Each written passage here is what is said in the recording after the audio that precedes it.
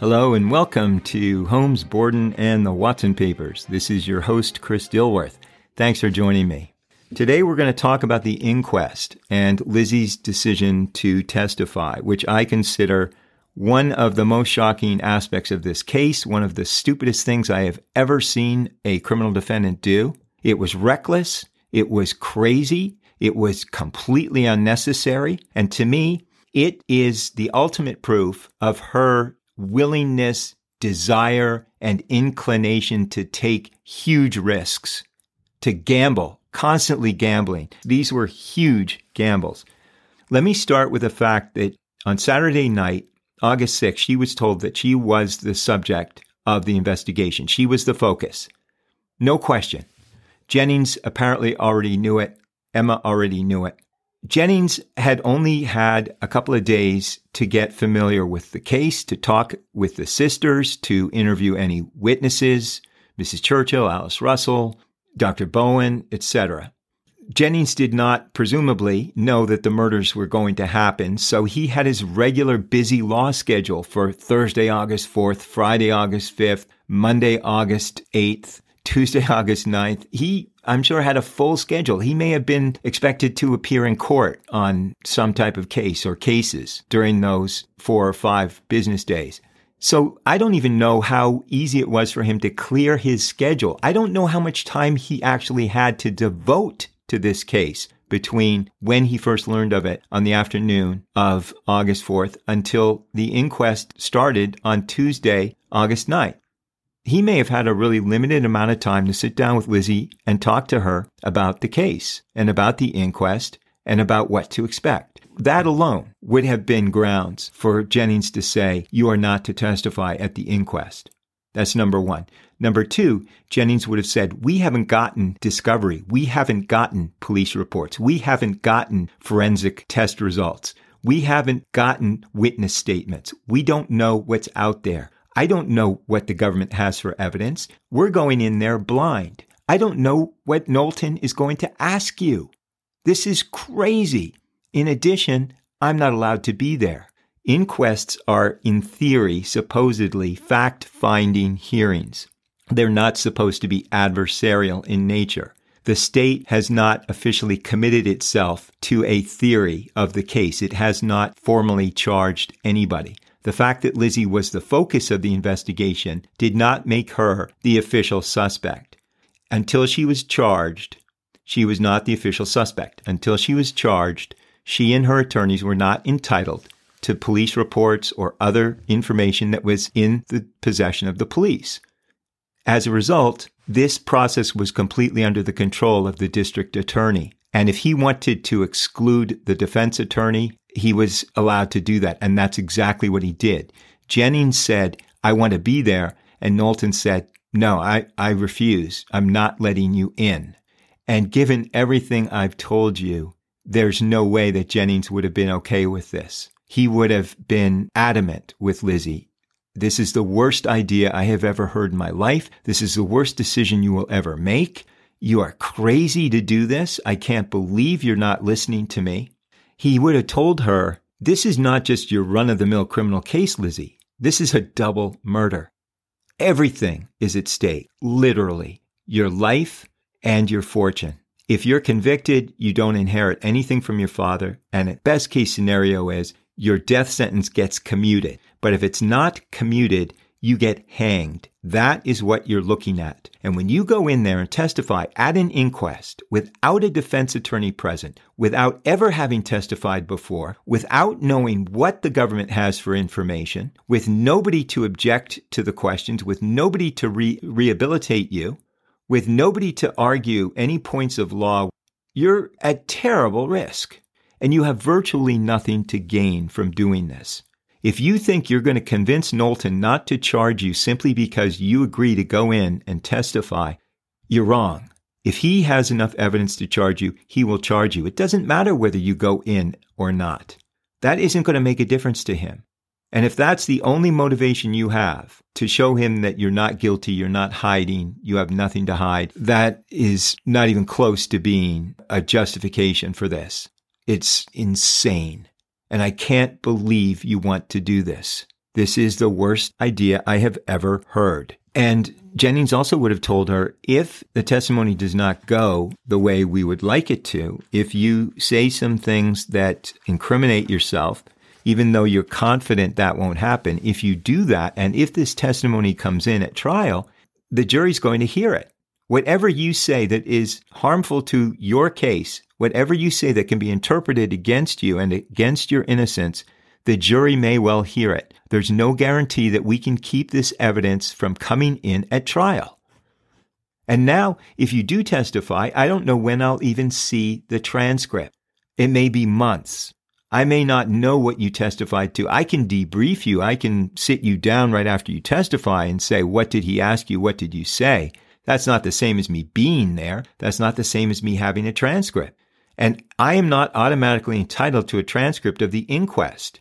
It's not an adversarial hearing. Knowlton is setting you up. Don't you see that? This isn't a real inquest. A real inquest is designed to determine whether somebody died from natural causes or was murdered or committed suicide. He knows that these were murders. This is a sham. This is him trying to get evidence without me being present. It's, I believe, an abuse of the system, and you're playing right into his hands. And she insisted on testifying, even though she had never testified before, to my knowledge. So when she told him that she was going to testify, obviously Jennings would have had to drop everything. Whatever he had on his agenda, on his calendar, would have had to be continued, dismissed, delayed, whatever, because he would have needed to prepare her to testify. And in preparing her to testify, he would have covered certain areas that I'm sure you can anticipate. I could easily have anticipated, and probably Lizzie could have anticipated. It would start with, what do you know about your father's financial situation? What's your father worth? Did you ever talk to your father about money? Did your father have a will? Did your father have a settlement, marriage settlement agreement with your stepmother? Did you know anything about his plans? Well, that's pretty straightforward, and if you don't know, you can say, I don't know. And that's pretty much how it played out. But more worrisome is that he's going to ask you about where you were that morning. Where were you in the house? What time were you in this room? What time were you in that room? Apparently, from what we can tell, Bridget is saying that you were upstairs at 9:35 when she went out to wash the windows, because she closed the windows in the sitting room and the dining room, and you weren't there and you weren't in the kitchen. And she's saying that you were definitely upstairs when she came back in around 10:40. And you didn't come downstairs till about 10:50 or 10:55. And she heard you laughing upstairs when she let your father in. And we know that your stepmother was lying dead and had been lying dead for at least 45 minutes and maybe an hour and a quarter, 10 feet away from you. What are you going to say? Are you going to say you were up in your bedroom? Because that's what Bridget is essentially saying. That's where Bridget is placing you. What are you going to say? And then he's going to ask, how did you not hear the attack? How did you not hear the murder? Or are you going to say, I was downstairs, I was in the kitchen, I was in the sitting room, I was in the dining room? If so, how do you explain that somebody got past you in order to get up the front stairs and kill Mrs. Borden? Because you and I both know the layout of the house. And we know there's no way that if you're downstairs in any of those three rooms, there's virtually no way that someone can get past you in order to get up the stairs and kill her. You don't want to be in that position. And he must have gone over Lizzie's answers. I don't know what she told him, but I can tell you what she told Knowlton. So let's talk about that. Sorry, before I go any further, I also want to point out, and Jennings would have pointed out to her, on top of everything else, Lizzie, we now know you burned the dress on Sunday morning. Alice Russell told the Pinkerton detective who told me, so I know you burned the dress. Alice Russell is going to be a witness. She may get asked, even if Knowlton doesn't know you burned the dress, even if he has no idea, he may stumble across this, or Alice may blurt it out, or Alice may volunteer it, and you may feel confident and secure that Alice wouldn't do that, but you don't know. You never know how someone is going to handle pressure when they're testifying. Everybody has their own way of reacting to stress, and you simply don't know, and I don't know. And this is another enormous risk that you're running. So here's what Knowlton asked her, and here's what she said. She changed her testimony a number of times, and I think that if her inquest testimony had come in, I think it would have caused some real problems for her. She started out by saying that she thought her father left the house for the downtown around 9 o'clock, and that's actually when he did leave, give or take a few minutes. She first claimed that she was in the kitchen when he returned at 10:45. We know that's not true. We know she was upstairs, so that directly contradicts Bridget's testimony. She said she was in the kitchen reading a magazine and waiting for the irons to heat up, the flats. Now, she claims that right around the time her father left to go downtown, she was waiting for the irons to get hot. So however long her father was out of the house, from 9 to 10:45, almost 2 hours, she's sitting in the kitchen reading old magazines, waiting to get the stove hot enough, to get the irons hot enough. It's ridiculous. It's absurd. She knows how to build a fire. Anybody from that era, anybody born in 1860, knew how to heat up a cook stove. I don't care who you were. It's crazy to say that she didn't know how to get the stove hot enough. It's absurd. But that's her story initially. Then when she was asked, "Are you sure you were in the kitchen?" she said, "Well, maybe I was in the dining room when he got back." So then he said, "Well, tell me where you were from the time you got up. Your father returned around 10:45. And she said that when she came down a few minutes before 9 on Thursday morning, that her father was in the sitting room reading a paper, and her stepmother was in the dining room dusting with a feather duster, and Bridget was heading out to wash the windows. She had a bucket, she had the brush. Now, we know that Bridget didn't go out until about 9:35, not 10 minutes of 9.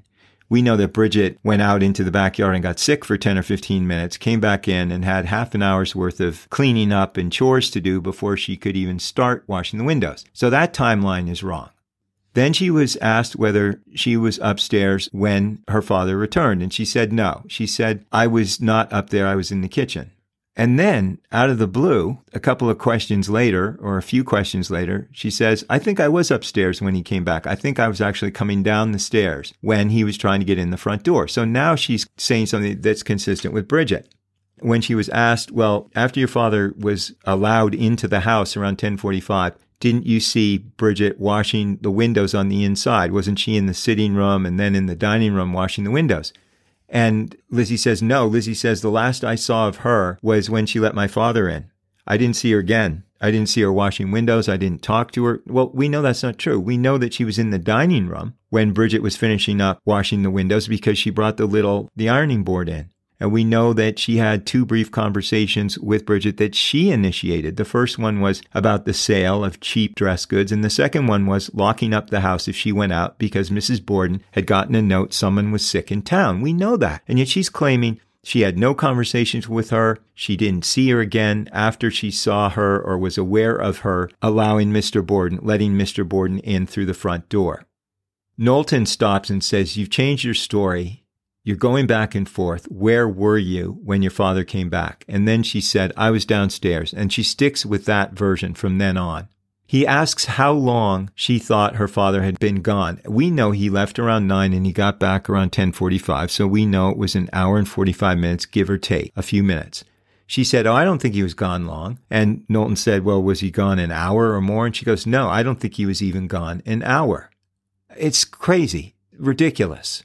It makes no sense unless she's intentionally trying to muddy the waters. He asks if she went back up to her bedroom at any point after she first came down at 10 minutes of 9. And she said, "I went up once. I brought out some clean clothing. I basted some tape onto a piece of clothing." I don't know what that means. Sewed a piece of tape onto clothing. I'm not sure. And she said the whole thing took at most 5 minutes. And she said, "Now that I think about it, actually, I did all that before my father left to go downtown." We know that's not true. We know from Bridget's testimony that she was upstairs at 9:35 or thereabouts, and again when Mr. Borden came home at 10:45. So the idea that she was not back up in her room at any time after her father left to go downtown around 9 is ridiculous. She said the last time she saw her stepmother was when her stepmother was in the dining room dusting. Now, apparently, she told Fleet that the last time she'd seen her stepmother was when she, Lizzie, was headed downstairs and she looked into the guest bedroom and saw her stepmother making the bed or putting on some new pillowcases.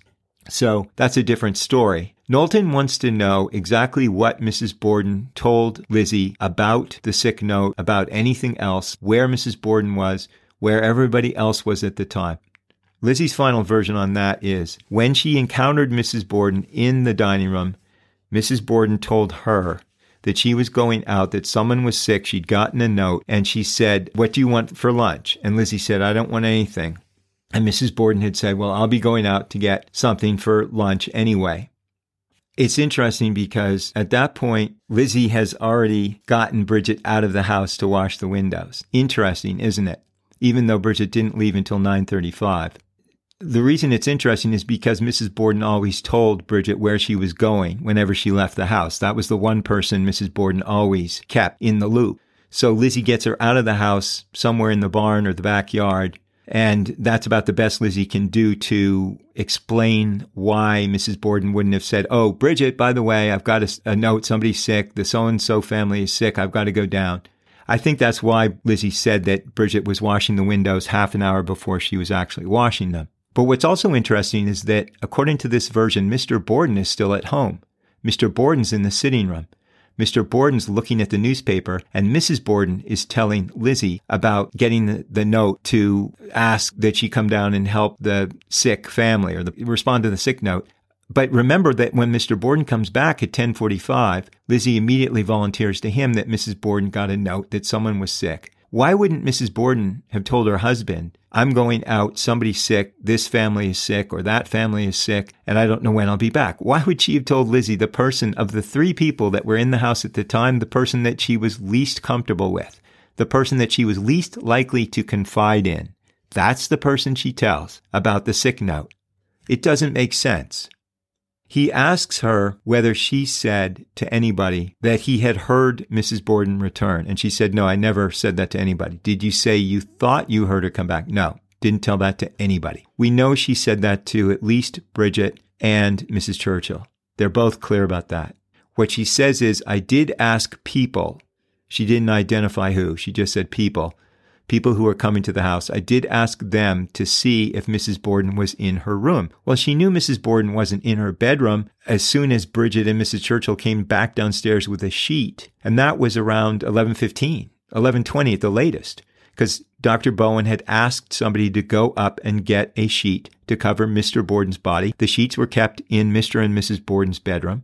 So Lizzie would have known at that time that Mrs. Borden wasn't in her bedroom. And Lizzie was at the back door for the rest of the morning until she went into the kitchen. She was either at the back door or in the kitchen. Either way, she would have known whether Mrs. Borden had come in and gone up to her room.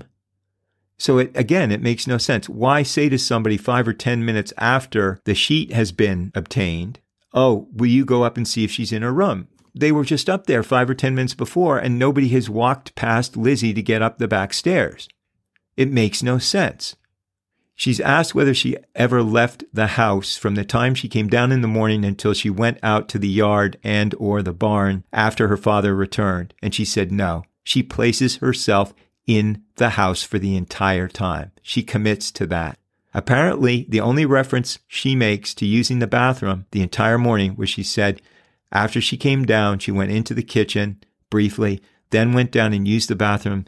She was there for maybe 5 minutes, came up, and apparently that's the only time she used the bathroom all morning. And that was apparently before Mr. Borden had left. She also said that when she left her father alone in the house before he was killed, when she went out to the yard and then to the barn, that he had already laid down on the sofa and taken his shoes off and put on slippers. When asked exactly what she did in the barn, she said she went out into the yard. She picked up a few pears. She looked around. She was out in the yard for maybe 5 or 10 minutes, just kind of spaced out, looking up at the barn, not doing anything in particular. Then she went into the barn. She went up to the loft. She thought she'd eaten 3 pears in the loft. Then she went and very slowly and nonchalantly went through a basket that was on a workbench up in the loft looking for lead. She didn't find any sinkers. She wanted sinkers for her fishing gear. Didn't find any. There were a lot of questions about why didn't you just buy sinkers? Did you have the rest of your fishing gear? Apparently she had no fishing gear at all. She had some fishing gear at the farm in Swansea, which was in the wrong direction. She was not going to be going out to Swansea to pick up her fishing gear. she was going to have to buy new lines and apparently a new pole, and just trying to save herself a very small amount of money by looking for sinkers in the barn. And Knowlton kept asking her, why not just buy everything at once? What made you think there were sinkers in the barn anyway? And she simply said, well, Father said there was lead in the barn. And Knowlton said, well, were they sinkers or was it just lead? And Lizzie said, well, it turns out it was just lead. There were actually no lead sinkers. He said, what took you so long and what else did you do? And basically she said, well, between eating the pears, looking in the basket, moving some boards around to get at the basket, going over to one of the windows and straightening the curtain, that took 5 to 10 minutes. So if you add the time I spent in the yard, 5 minutes or so, 5 to 10 minutes, and then another 5 or 10 minutes in the loft, that accounts for my time outside the house. So how damning was this testimony? Well, I'll admit it could have been worse. I'll admit there was no Perry Mason moment. She didn't say, yes, I did it. Oh my God, I admit it. I killed them both. No, she didn't do that. I don't think Knowlton expected her to, but the contradictions were ridiculous, because one way to look at her testimony is that where there was nobody to contradict her, in other words, where Bridget had no input, in other words, Bridget didn't see her up in the loft, that's all clear. Lizzie's like, this is what I did. I did this, I did that, I did this, I did that. It's all in sequence. It's all clear. It's only the testimony that has to be matched up with Bridget's. That's where she's bouncing around. And I think what she was doing was she was just trying to muddy the waters. Rather than commit herself to one line of, one version of events, she wanted to make it as confusing as possible. For instance, she was asked, why did you say you were on the stairs? And Lizzie said, oh, that was another day. I had that confused with another day when Bridget was letting someone in the front door. It wasn't actually August 4th that I was coming down the stairs. It was another day. I can't remember when, but that was what I was thinking of. It's awfully convenient that she's vague about where Bridget was, when she saw Bridget, what she said to Bridget, or she just has these gaps in her memory. And yet whenever she's testifying about something that nobody can directly contradict, she's very clear. And I think, in my mind, that's suspicious. I think she would have remembered, if she can remember all of the other details of that day, I think she would have remembered where she was when her father came back. I think she would have remembered when her father left, or she'd have a pretty good idea. And she can't explain anything about the note. She doesn't know who delivered it, why it came, when it came. She just can't provide any answers. She just gives this vague, she told me there'd been a note and she was going out. And so I suppose you could say that she ended up lucking out here. The prosecution was not able to get the testimony in. That was the biggest win for her. As I said, I don't know how much of a difference it would have made in terms of the outcome of the trial. It would have put pressure on her. It would have put pressure on her defense team if that testimony had come in. And if, on top of that, the drugstore testimony had come in, the defense team might have felt almost compelled to put her on the stand at trial. I don't know if they would have, but they would have had a lot more to worry about. And so, in the end, almost everything broke their way. One other thing that broke their way, it's really interesting. The jurors were sequestered. They were kept in a hotel for the 15 days of the trial. They weren't allowed access to newspapers. This was the days, obviously, before television and radio.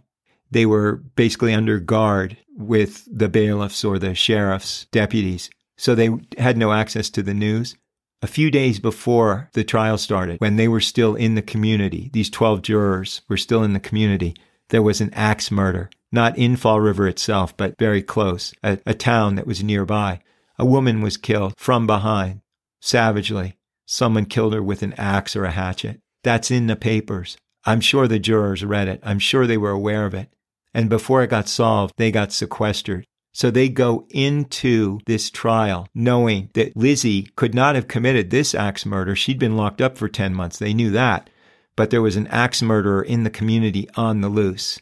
I mean, you talk about a lucky break. It turns out that the person who committed the murder was a farmhand, and he confessed to it. And it had nothing to do with Lizzie in any sense. But it was just an awfully good piece of luck and one of many things that broke her way. Okay, when we come back, there will be other things to talk about. I will keep you in suspense. I won't tell you what they are, but I hope you tune in. And until next week, take care.